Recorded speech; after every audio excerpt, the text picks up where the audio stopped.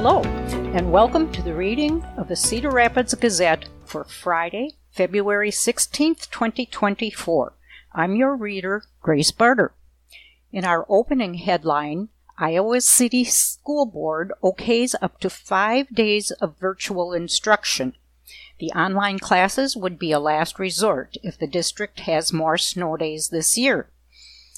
The Iowa City Community School District may resort to virtual learning if inclement weather cancels school many more times this school year. In a 5-1 vote, the school board on Tuesday gave school administrators the authority to schedule up to 5 virtual learning days as allowed by Iowa law when in-person learning is not possible. School board member Mitch Lingo voted no. Board member Molly Abraham was not at the meeting. Lingo, who was elected to the school board in November, said data indicates online learning doesn't work, especially for historically marginalized communities. Lingo said he didn't want to set a precedent of holding virtual school when there is inclement weather because climate change could make strange weather patterns more frequent. The other school board members who approved the possible use of virtual learning agreed with Lingo on virtual learning, saying it is a last resort. School board member Jane Finch said school administrators use good judgment when delaying or canceling school because of the weather, and she believes that good judgment will extend to the use of virtual learning days. Currently, the district's last day of school is June 5th. The school board, if it needs to, could approve April 19th, currently a no school day, as an in-person school make-up day if needed. The district's calendar builds in about 6.5 days to provide days to make up snow days. As of Thursday, only 2.5 hours remained of that built-in time. The state requires Iowa school districts to provide 180 school days or 1,080 hours of instruction each year. Over the past few years, the Iowa City District has added additional holidays to the school calendar in an effort to be more inclusive. Some of the holidays added include the Muslim holy day of Eid al-Fitr and the Jewish holy day Yom Kippur. Virtual learning became more common during the COVID-19 pandemic. In spring 2020, the Iowa City District began providing tablets or computers to every student in kindergarten through 12th grade. School board member Charlie Eastham said that while virtual learning is not ideal, district leaders are trying to balance fitting the required hours of instruction within the school year while honoring cultural holidays. District spokeswoman Kristen Peterson said students in Iowa City's elementary schools are not in the habit of taking their electronic devices home every night. School officials keep an eye on possible bad weather and should let school staff know when students need to take their devices home in case of a snowy day. Students who do not have access to the internet at home can request a wireless hotspot from their students and family advocate. Families with a child with an individualized education plan can contact their child's IEP team if they have concerns about accessing services remotely. In Cedar Rapids, the Cedar Rapids Community School District, a committee did consider allowing a virtual option for the 24-25 school year. The idea did not move forward because the district cannot guarantee all students have access to reliable internet, district spokesman Justin Schaefer said in an email to the Gazette. The last day of school for the Cedar Rapids Community School District is now June 7th. The district lost 41 instructional hours this year, including 5 cancellations, 2 early releases, and 1 delay. Initially, the last day of school in Cedar Rapids was scheduled for June 3rd. The Marion Police Department introduces an online data hub. It gives residents a chance to see what's happening near them. The Marion Police Department has released an online transparency hub called Resident Connect that allows people to see what types of calls police officers and firefighters respond to and the general area where the calls come from. Dots are placed on an interactive online map in the area where the calls occur, although specific addresses are not listed. Users can click each dot to find out a few details about the call, including what kind of call it was, the time, and the incident number. The Transparency Hub comes a little less than a year after the department implemented a new records management system, which it purchased with the Hiawatha Police Department through Tyler Technologies. Marion Police Chief Mike Kitzmiller said the department waited to open Resident Connect until almost a year after the new records management system went live so that there would be sufficient data for the community to review. The old data kept by the department has not been migrated into the new system, but is archived so the department can search it in a separate database when needed. Resident Connect updates automatically once per day and can be queried in multiple ways, including by date and by type of call.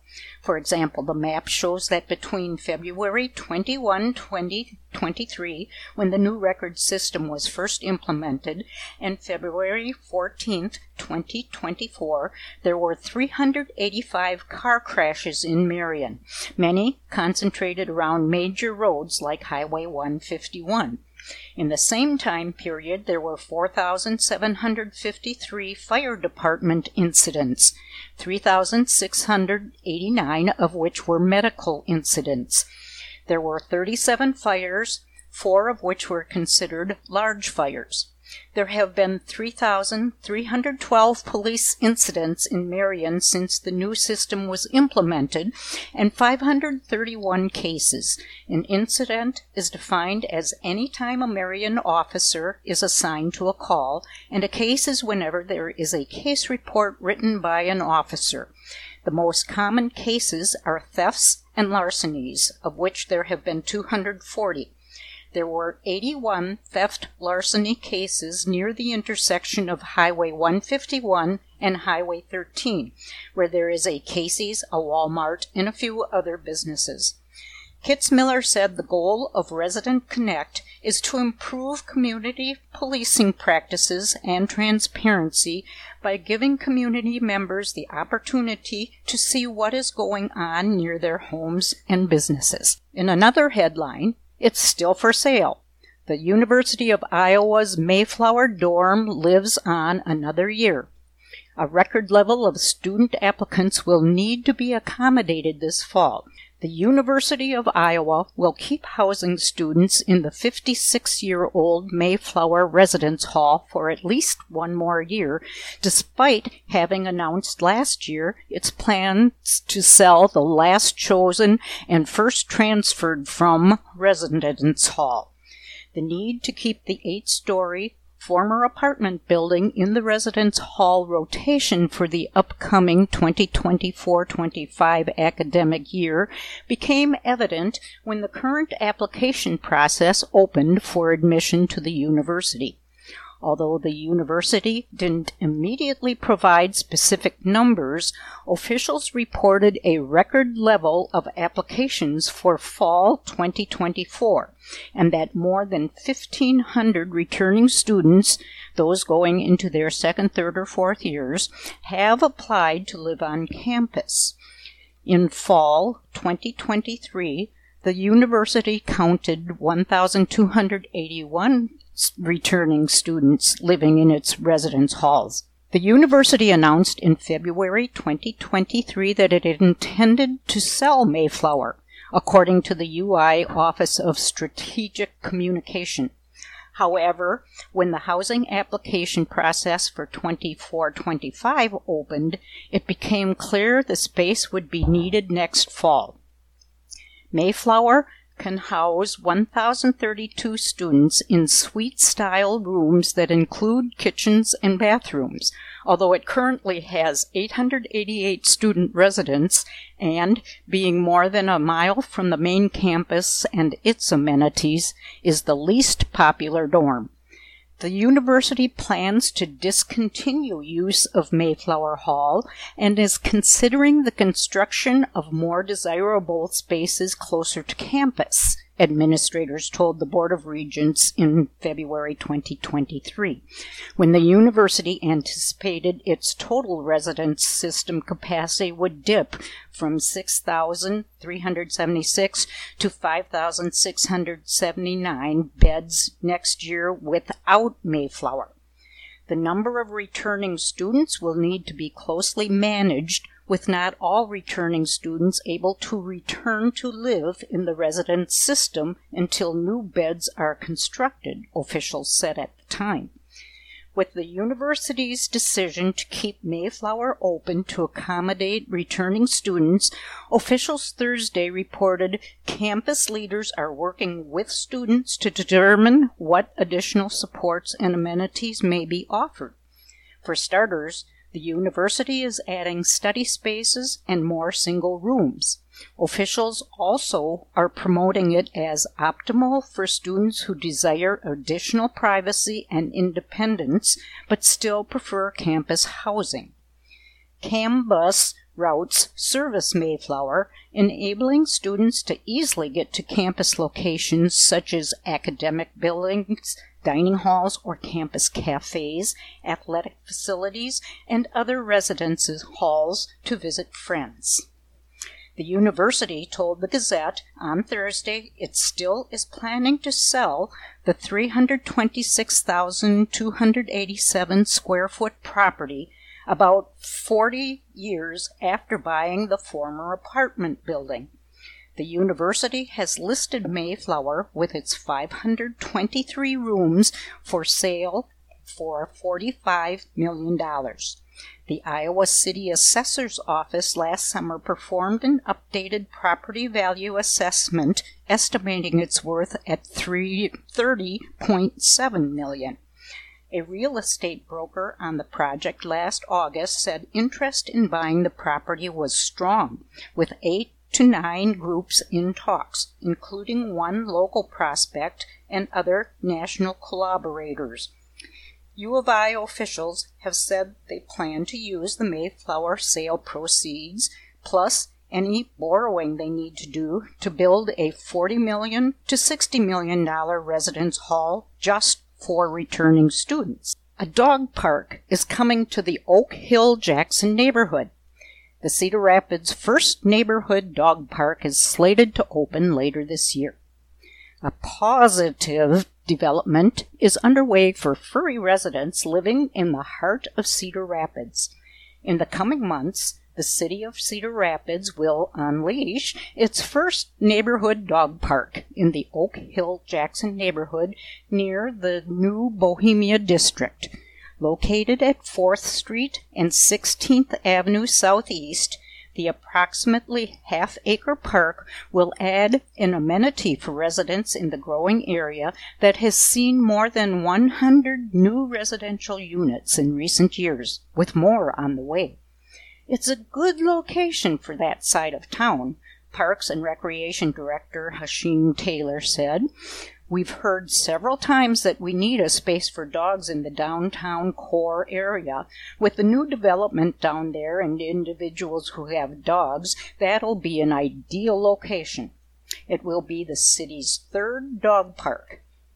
Others are Cheyenne at 1650 Cedar Bend Lane Southwest in Cedar Rapids, K9 Acres at 5200 Golf Course Road in Marion, near the Gardner Golf Course, and the Watts Group's New Bow Lofts Apartments. The park, budgeted to cost $225,000, will offer a grassy area surrounded by a 6-foot fence, a concrete patio at the entrance with an awning, benches, and an ADA-accessible drinking fountain with a jug filler.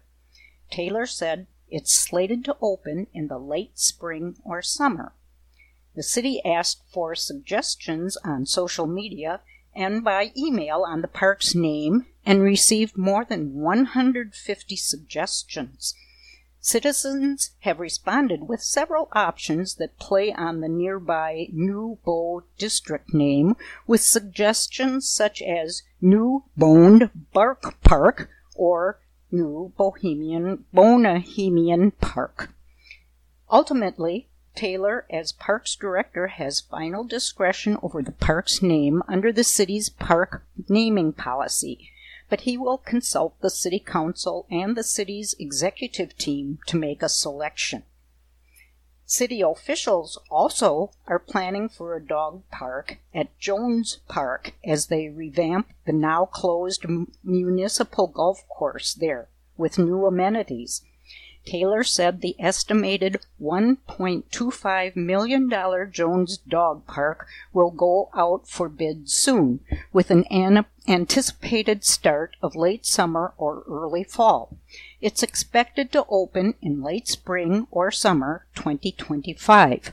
The majority of the cost is to create a new access road to the park and construct the parking lot. The park will fill approximately 10 acres along the eastern edge of the former course, with access from C Street Southwest, north of Tate Cummins Sports Complex. Amenities for this park will be phased, with the first phase including a new entry road and parking area, as well as lighting there.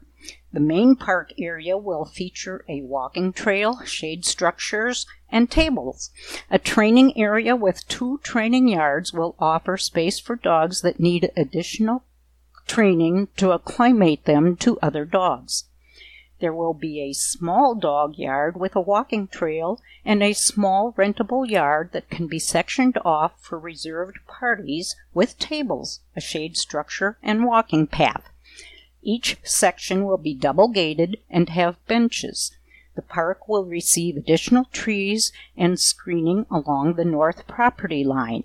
Like the Oak Hill Jackson Park, it also will have a drinking fountain and jug filler. The second phase will include fencing in the lower pond area and installation of additional trail and a dock. Cedar Rapids Dog Park users now have to register for dog tags through the city to use the municipal facilities.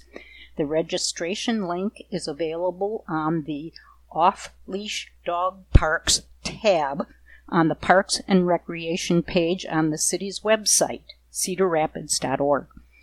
So far, Taylor said the city has issued 387 tags, but previously had no way to track dog park usage. Use of all 4 dog parks will require a pass. Tag colors will change every year and be issued with each new calendar year. The new system allows staff to ensure dogs using the parks meet certain standards, such as vaccination requirements, making it safer for all to use. Dog park permits are $38 each year, with an additional $2 charge for those who want it mailed. There is a $5 replacement fee for lost tags. Moving to traffic, there's a massive workload to repair median barriers. I-80 between Davenport and Des Moines had the most strikes in the January storms. More than 200 vehicles struck cable barriers on Interstate 80 medians during back-to-back snowstorms in January, which is a lot considering the state usually has about 900 strikes for the whole winter on all interstates in Iowa. It was a lot more than what I would say a normal period of time would be, said John Hart, director of the Iowa Department of Transportation's Maintenance Bureau. In the events we had, those 2 storms, that corridor, particularly from Davenport to Des Moines, was the most intense. More than 330 crashes were reported to the Iowa State Patrol from January 8th to 14th, when up to 2 feet of snow fell on parts of the state. No fatalities were reported, but snow-covered roads and blowing snow caused hundreds of motorists to flip, slide, or swerve off the roadways. Since 2003, Iowa has used median barriers that include woven steel cables spaced between steel posts to keep motorists who careen off the road from crashing into cars traveling the opposite direction. If you've driven on I-80 since the storms, you'll see many barriers are a mangled mess, and in some cases steel posts have been flattened or pulled from the ground. Colorful markers indicate sections that need to be repaired. This is what the Iowa DOT and contractors hired by the agency are doing now. When a vehicle crashes into a cable barrier and a law enforcement agency is called, the Iowa DOT works with the driver or insurance companies to pay for the cost of repairing the barrier, Hart said. That happens in about 60% of the cases. In the other 40% of cases, the Iowa DOT doesn't know who caused the damage and can't make a claim. Then the agency pays for the repairs out of its general operations budget. But because there weren't any storms in December and February, has been mild so far, the Iowa DOT expects to be able to cover these repairs and others with its regular budget. The January storms cost the state more than $10 million in labor, equipment, and materials, the agency reported to lawmakers this week. These costs included $4.07 million for road maintenance, including 1,894 hours that include snow plowing, snow blowing, brine making, equipment repairs, and post-storm cleanup and maintenance, $3.98 million for materials, including rock salt, sand, and salt brine, and $2.3 million for equipment costs. During the storms, the Iowa DOT used more than 800 of its 902 snowplows, all 10 heavy-duty dual-engine snowblowers, numerous tractor and loader-mounted snowblowers, and a number of V-plows to break through very large drifts. The flood risks are low as the drought conditions improve. Iowa saw twice as much January precipitation as normal, and above normal temperatures have chipped away at the snowpacks. Almost a year after melting snow sent flooding down the Mississippi River, seeping into several river communities, Iowa meteorologists are anticipating little to no flood risks this spring.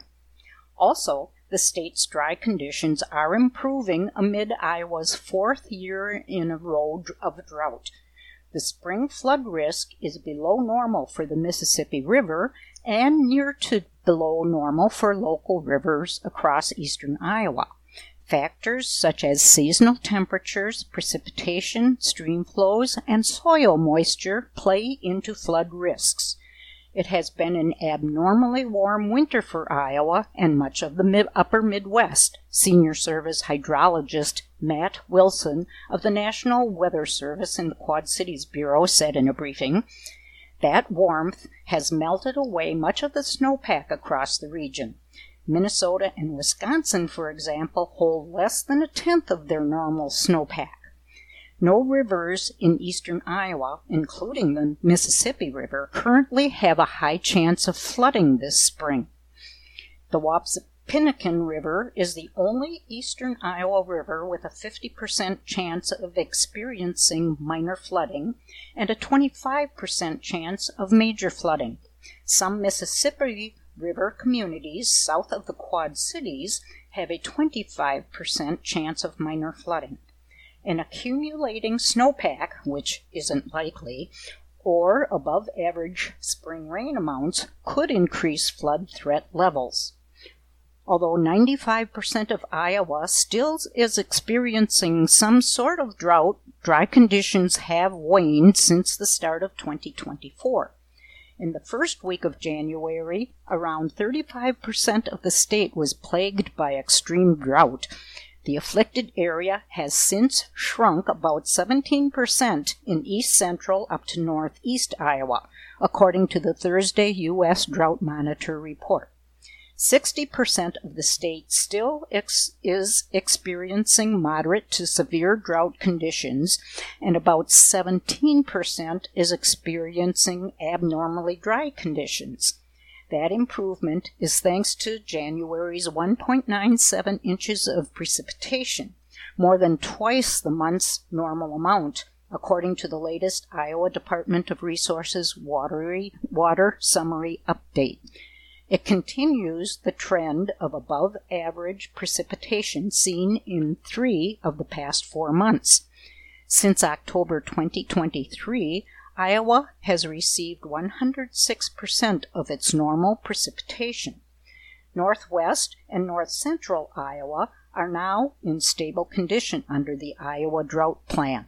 The drought warnings in other areas of the state in December have since been demoted to drought watches that are improving. Over the next 2 weeks, Iowa may see above-average temperatures and slightly above normal precipitation, according to the National Weather Service Climate Prediction Center. Warmer temperatures should continue through May, along with slightly above-average precipitation for the southern half of Iowa. Drought is projected to persist in northeast Iowa, improve in southern Iowa, and completely disappear along the state's southern border. In some Iowa news, a bill would protect Trump and ban Iowa ballot drop boxes. The Democrats argue proposals make it harder to vote.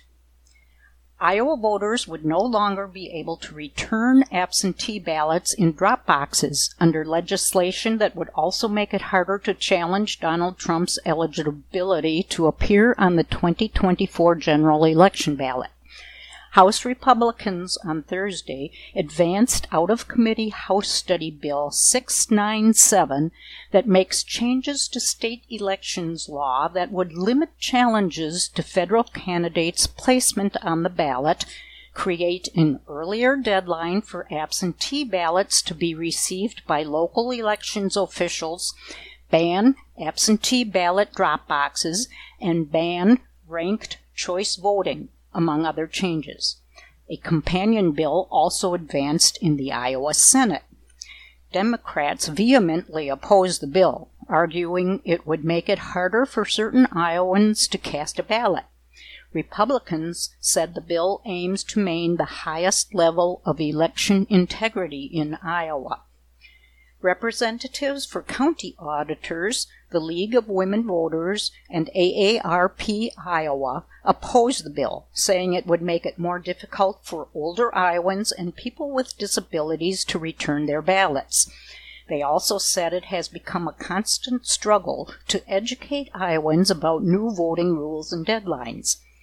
Lawmakers in recent years have shortened Iowa's early voting period and stripped auditors of much of their discretion in running elections in their counties, including restricting their ability to establish satellite, in-person early voting sites and mail absentee ballot request forms.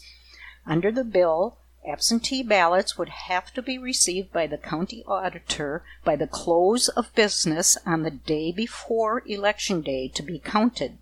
Currently, ballots can be received until the end of the day on Election Day. Auditors would be able to begin mailing out absentee ballots 2 days earlier to compensate for the earlier deadline. That would give Iowa voters an additional day to mail back absentee ballots. In-person early voting still would begin 20 days in advance of an election. The bill also would require absentee voters to include their driver's license or voter identification numbers when returning their ballots. Current law only requires voters to provide those numbers when they submit a written request for a ballot. It would set new requirements for absentee ballot envelopes, which the Iowa State Association of County Auditors says would require counties to incur major costs by buying all new envelopes.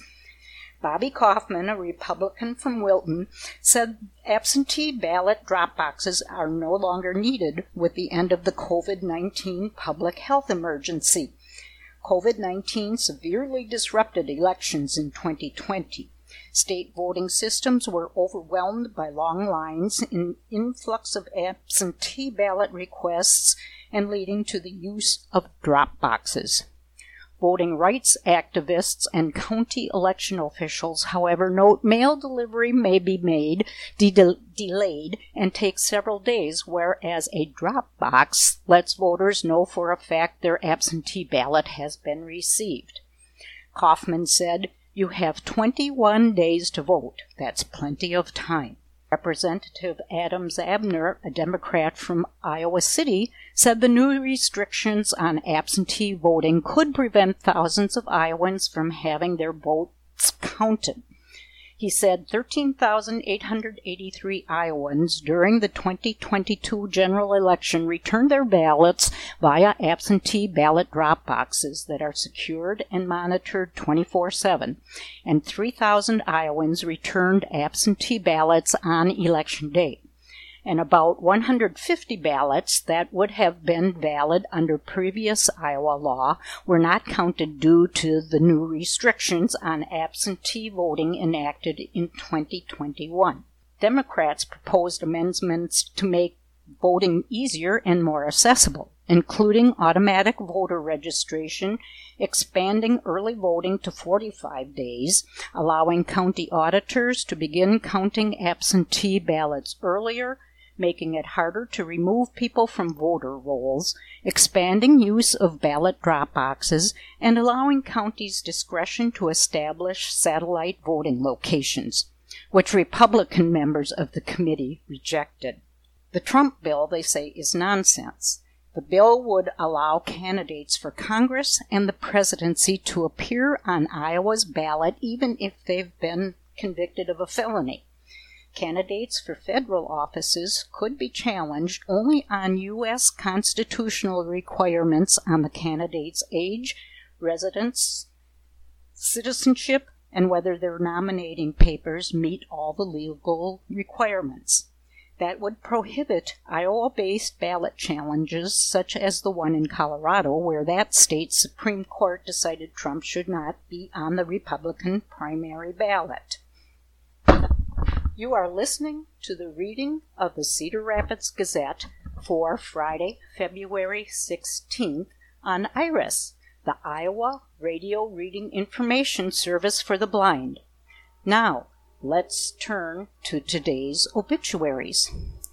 Catherine Grace Shaw was born January 5th, 1939. She died on Wednesday, February 14th, at Compass Memorial Hospital in Marengo at the age of 85 years. Celebration of Life memorial service will be held 11 a.m. on Monday, February 19th at the Powell Funeral Home in North English. Burial will be in the Millersburg Cemetery. Visitation will be on Monday from 10 until service time at the funeral home. Memorials may be given to St. Bernard's Cemetery, rural Millersburg. Virginia K. Springer, 99, passed away February 14th at Colonial Manor of Amana.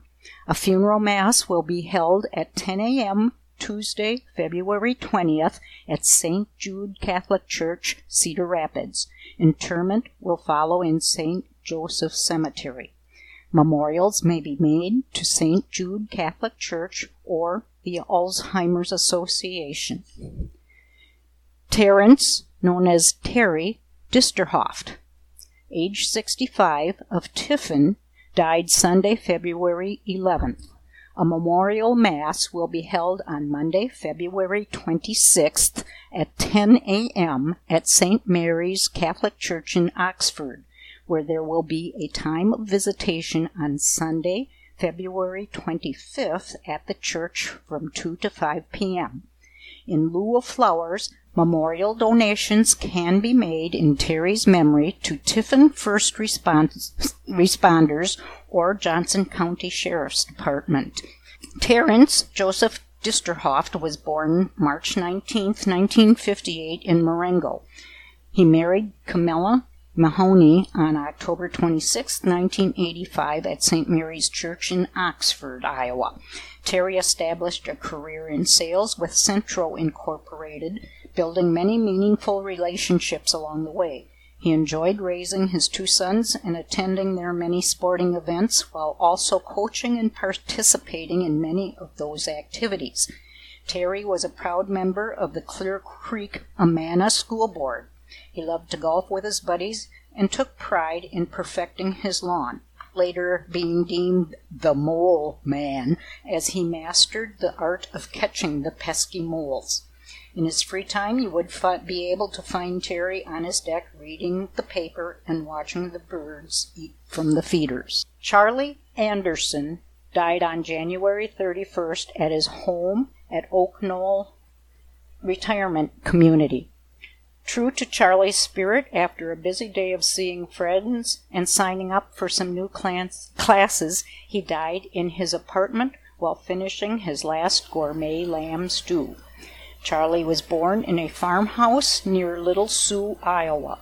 He spent his childhood with his older brother Joe driving their Model A in the fields of their farm and sneaking cigarettes behind the barn. He graduated from Blanco High School in Blanco, Iowa, as valedictorian of his class of 12 students. He was off to the University of Nebraska in Lincoln, Nebraska, in his Chevrolet convertible. He served 8 years in the U.S. Army Ready Reserve with 6 months of active duty. He was honorably discharged as a first lieutenant in the military police. Charlie first discovered the relatively new profession of audiology as a senior in college and never lost his passion for it. His first clinical assignment was to evaluate the hearing and issue hearing aids to veterans of the Spanish-American War, World War I and World War II. His first full-time job was to establish a statewide hearing testing program for K-12 schools in Nebraska. He received his B.S. in speech pathology and M.A. in audiology from the University of Nebraska and his Ph.D. in audiology from the University of Pittsburgh. Charlie's first professor position after graduate school was at Purdue University in West Lafayette, Indiana. Charlie served on the faculty of the University of Nebraska, the University of Pittsburgh, and Purdue University before coming to the University of Iowa. At the University of Iowa, Charlie served as professor and director of audiology in the University of Iowa hospitals and clinics before joining the faculty full-time in the Department of Speech Pathology and Audiology, now the Department of Communication Sciences and Disorders, where, among other duties, he served for 5 years as director of the Wendell Johnson Speech and Hearing Clinic. He also directed the EPA Region 10 Noise Technical Assistance Center. He was especially proud of his success in leading the establishment of American Sign Language as a legitimate foreign language at the University of Iowa. In lieu of flowers, the family requests donations be made in his name to Friends of the University of Iowa Stanley Museum of Art. Henry Pop, 89, of Monticello, died Tuesday, February 13th at Monticello Nursing and Rehab. Funeral services are being planned for a later date. Henry Thomas Poppy was born July 19, 1934, in Monticello. He attended the Frog Hollow Country School in Langworthy. On September 18, 1951, he was united in marriage to Lois Dirks at the Little Brown Church in Nashua. He was employed as a truck driver for Iowa Department of Transportation. After retirement, he enjoyed driving for Jets Transportation. He was a member of Wayne Zion Lutheran Church and enjoyed fishing, camping, keeping his cars and truck clean and polished, going antiquing with his wife Lois, but above all else he enjoyed spending time with his family. Lois Therese Miner With heavy hearts but joyful spirits, we announce the passing into eternity of Lois Minor, beloved wife, mother, nurse, and pillar of community and her church on February 3rd in Austin, Texas. Lois was born August 22, 1931, on a farm in Farley, Iowa, grew up in Cedar Rapids, and graduated from Mount Mercy Hospital School of Nursing and later from Texas State University. She married Richard Dick Minor, and they recently celebrated their 71st anniversary. They lived in many places in the country but spent the last decades in Texas. Her funeral and burial were with Weed Corley Fish Funeral Home in Lakeway, Texas, on February 9th. The family requests any donations be sent to Connect Camp for Adults with Dementia, 1303 Russell Bend Road, Weatherford, Texas, 76088. Judith Lillis, 82, of Williamsburg, passed away peacefully on Tuesday, February 13th. She was a devoted wife, mother, grandma, and teacher. She was born on February 25th in Melrose. Judy was passionate about teaching, and upon graduating from Melrose High School, she attended Iowa State Teachers College, now known as UNI, in Cedar Falls, where she earned her degree, graduating in 1963. After graduation, she moved to Williamsburg and began her teaching career at Williamsburg Community Schools, teaching 5th grade. She met the love of her life, John Lillis, and they married in Melrose on July 10, 1965. Judy spent 40 years teaching full-time and part-time at Williamsburg schools and retired in 2003. She was passionate about her profession and left an indelible mark on many of her students throughout the years. The rosary will be said for Judy at 3:30 p.m., followed by a visitation from 4 to 7 p.m. on Monday, February 19th at the Powell Funeral Home in Williamsburg. We encourage attendees to wear green to honor Judy's love for all things Irish. The funeral mass will begin at 10 a.m. on Tuesday, February 20th at St. Mary's Catholic Church in Williamsburg, followed by a luncheon for friends and family at St. Mary's Hall. To support Judy's love of education and her fellow teachers, memorials can be directed to the Mary Welsh Elementary Activity Fund and earmarked for teachers, Mary Welsh Elementary School, 2383 Raider Drive, Williamsburg, 52361. Lyle Joe Hike, 90, of Cedar Rapids, passed away February 6th at Mechanicsville Nursing and Rehab Center. He was born in rural Howard County on December 1st, 1933. He joined the U.S. Air Force at age 17 and completed basic training at Lakeland Air Force Base.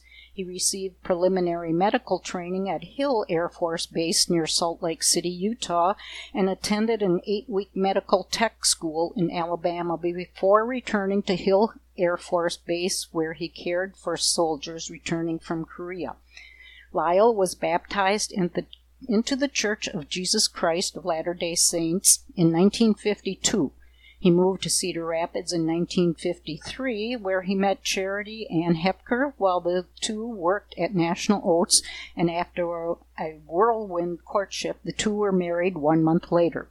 They spent 63 years together until Charity's death in 2016. Lyle began working for Universal Gym in 1967 and remained there for 29 years before moving on to 4L Manufacturing, where he worked for 20 more years until his retirement in 2015.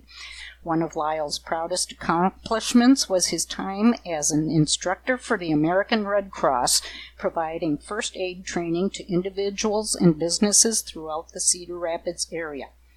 Visitation is from 5 to 7 p.m. Monday, February 19th at Cedar Memorial Park Funeral Home. The memorial service is at 11 a.m. Tuesday, February 20th at Cedar Memorial Chapel of Memories. Interment, Cedar Memorial Park Cemetery. Memorials may be directed to the family. David Rake, 76, died Tuesday, February 13th, 2024, at the Regional Medical Center, Manchester, following an extended illness.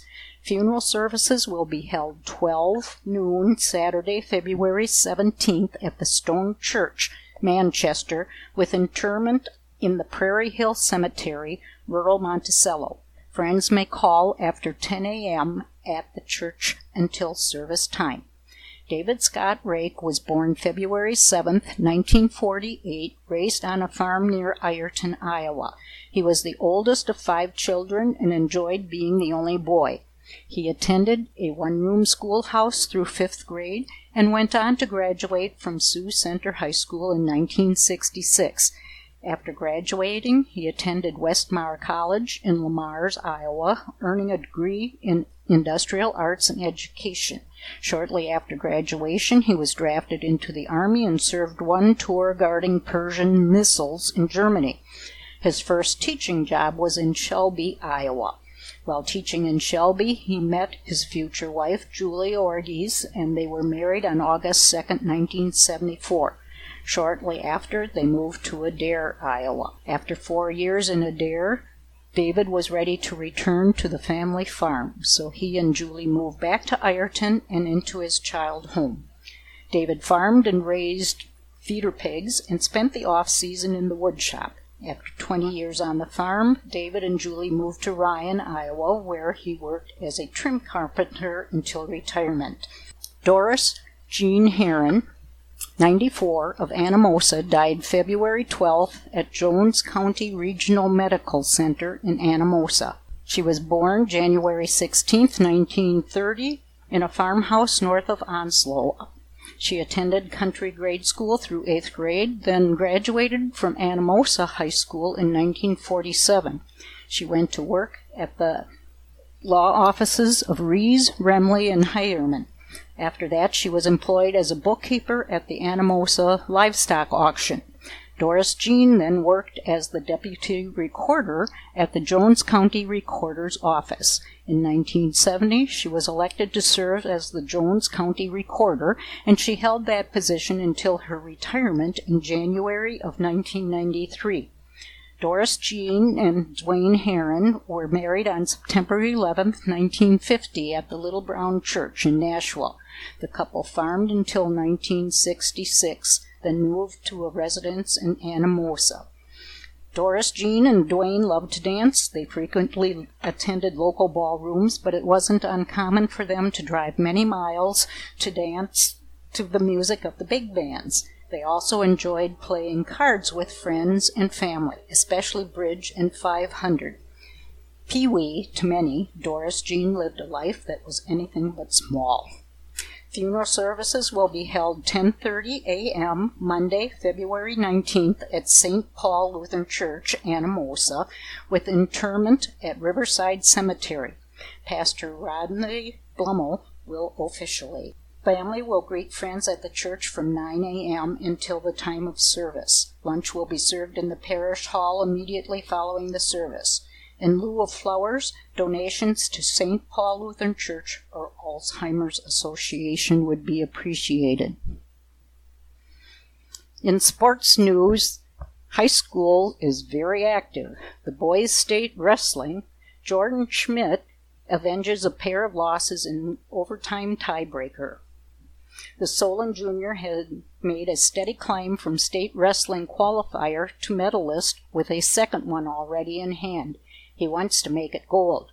Schmidt won a thriller to maintain his title aspirations, beating Independence's Caden Kremer in a tiebreaker, one overtime thriller during the quarterfinals of the Iowa High School Athletic Association Class 2A State Wrestling Tournament Thursday at Wells Fargo Arena. The victory avenged 2 previous losses to Kremer this season. Schmidt will experience another rematch in the semifinal. He faces Mount Vernon, number 2 seed, and returning state finalist Jace Jaspers. Schmidt defeated Jaspers 5-4 in the district final, but lost a 3-1 decision in a duel. Jaspers was one of 2 Mount Vernon semifinalists. He was joined by top-ranked 106-pounder Clayton Perrault, who pinned his second straight foe by decking Waukon's Baranobis. 6 remain alive for the second-place Mustangs. They have 54 points, trailing Osage by 8.5. South Tama, Decorah, and Anamosa each matched Mount Vernon with 2 semifinalists. 2 veterans returned to the podium for South Tama, including 3-time state medalist Amara Chavez at 126. 6th-seeded Chavez defeated Atlantic's number 3 Aiden Smith 5-2. The Trojans' Gavin Bridgewater also reached the semifinals. Bridgewater beat Clarinda's Carson Downey 5-2 for his 3rd straight semifinal appearance. Bridgewater was a 2nd in 2022 and 3rd last season. Union Community ended Day 2 on the verge of the top 5 with 42 points and 3 semifinalists. 2-time state champion Jace Hedeman advanced with a 4-3 victory over Humboldt's Tice Clarkin at 126. Defending state champion Brandon Bonesack was dominant in his 113 quarterfinal, posting a 12-4 major decision over Sergeant Bluff Luton's Jace Curie. Anamosa's Hudson and Austin Scranton won quarterfinals. Hudson Scranton topped Mount Vernon's number 5 Mickey Ryan in sudden victory at 150. Top-seeded Austin Scranton handled Western Christian's Ryland DeGroat. The Blue Raiders are 12th with 37 points. Several Gazette Area 3A wrestlers enjoyed wins in the quarterfinals. Cedar Rapids Prairie junior Dylan Munson won by fall to advance to the semifinals for the first time. Iowa City High's Cale Seaton, Kyle Kurtz, and Cale Vanovich all advanced to the semifinals. So did Lynn Mar's top-seeded 157-pounder Grant Kress, who will face Voinovich on Friday. Kress's line mate's teammate, Kane Gaborin, the number 1 seed at 144, pinned his way to the semifinals as well, and will seek to improve upon last year's runner-up finish. Iowa City's West top-seeded 113-pounder Alexander Pierce feels similarly positioned to win his 2nd consecutive state title. He claimed the 106 title as a freshman last season and won his quarterfinal match 5-2. In girls basketball, a high 5 in the regional semifinals. In Class 1A-2A, most of the top games feature contestants from the Tri-Rivers West. The Tri-Rivers Conference West Division will be out in waves tonight, sending a high 5 into the Class 2A and Class 1A girls basketball regional semifinals. Ranked number 1 in 1A, North Lynn is the division's ringleader and favored to be playing in March in Des Moines. None of the other 4 surviving Tri-Rivers West teams, Edgewood, Colesburg, and Springville in 1A, Maquoketa Valley, and Alburnett in 2A, are ranked. Here is a look at Friday's top 5 area games. In Class 2A, Maquoketa Valley at number 6, Iowa City, Regina. Regina is 9-0 against 2A competition this season. 3 of the Regals' losses came against 3A top 8 teams. The other to 1A number 1 North Lynn. The Regals are fueled by River Valley Conference South Division Player of the Year Morgan Miller, a junior who averages 19.5 points per game. Maquoketa Valley dropped 4 of its last 5 regular season games, 3 by 6 points or less, but bounced back with a 65-47 win over Bellevue in the first round. Alburnett at number 11 Cascade. Both teams advanced from the quarterfinals in nail-biting fashion. Cascade, as expected, got a severe challenge from Dyersville Beckman before prevailing in overtime. The Cougars held the Blazers to 3 points in the fourth quarter and none in overtime. Alburnett pulled a mild upset at Northeast. The school's all-time leading rebounder, senior Allie Olmstead, compiled 21 points and 19 boards, the Pirates' third straight and sixth in the last 8 games. In Class 1A, Lansing Key at Edgewood Colesburg. Edco won a 50-point regional game against Key last year, but the circumstances are far different this time. The Hawks' 13-win improvement from 22-23 season is the most substantial in the area, and with most of their key components being sophomores and freshmen, the future is bright. Edco counters with a veteran lineup led by senior Audrey Hemricks. The Vikings edged East Buchanan in the quarterfinals for their 9th straight win. Springville at number 7, Calamus-Wheatland. While Springville is one of the 5 teams still alive from the Tri-Rivers West Division, Cal Wheat is the last remaining survivor from the East, but the Warriors are legit with their lone loss coming against number 1 North Lynn, followed by 12 straight wins. Springville has developed a handful of stars in the past 15 years and has as its next one in sophomore Rowan Jacoby. Springville has won 7 in a row. Number 15, Fort Madison Holy Trinity at number 9, Montezuma. One of 3 teams, along with Linville, Sully, and North Mahaska, to share the South Iowa Cedar League West Division title, the Bravettes have reloaded with a cast of underclassmen led by juniors Ellen Cook and Charissa Wettering. And that should do it for today and the girls' basketball. It does it for today's reading of the Cedar Rapids Gazette, too, for Friday, February 16th, 2024. I'm your reader, Grace Barter. You can access a recording of today's reading on our website, iowaradioreading.org, anytime. Thanks for listening.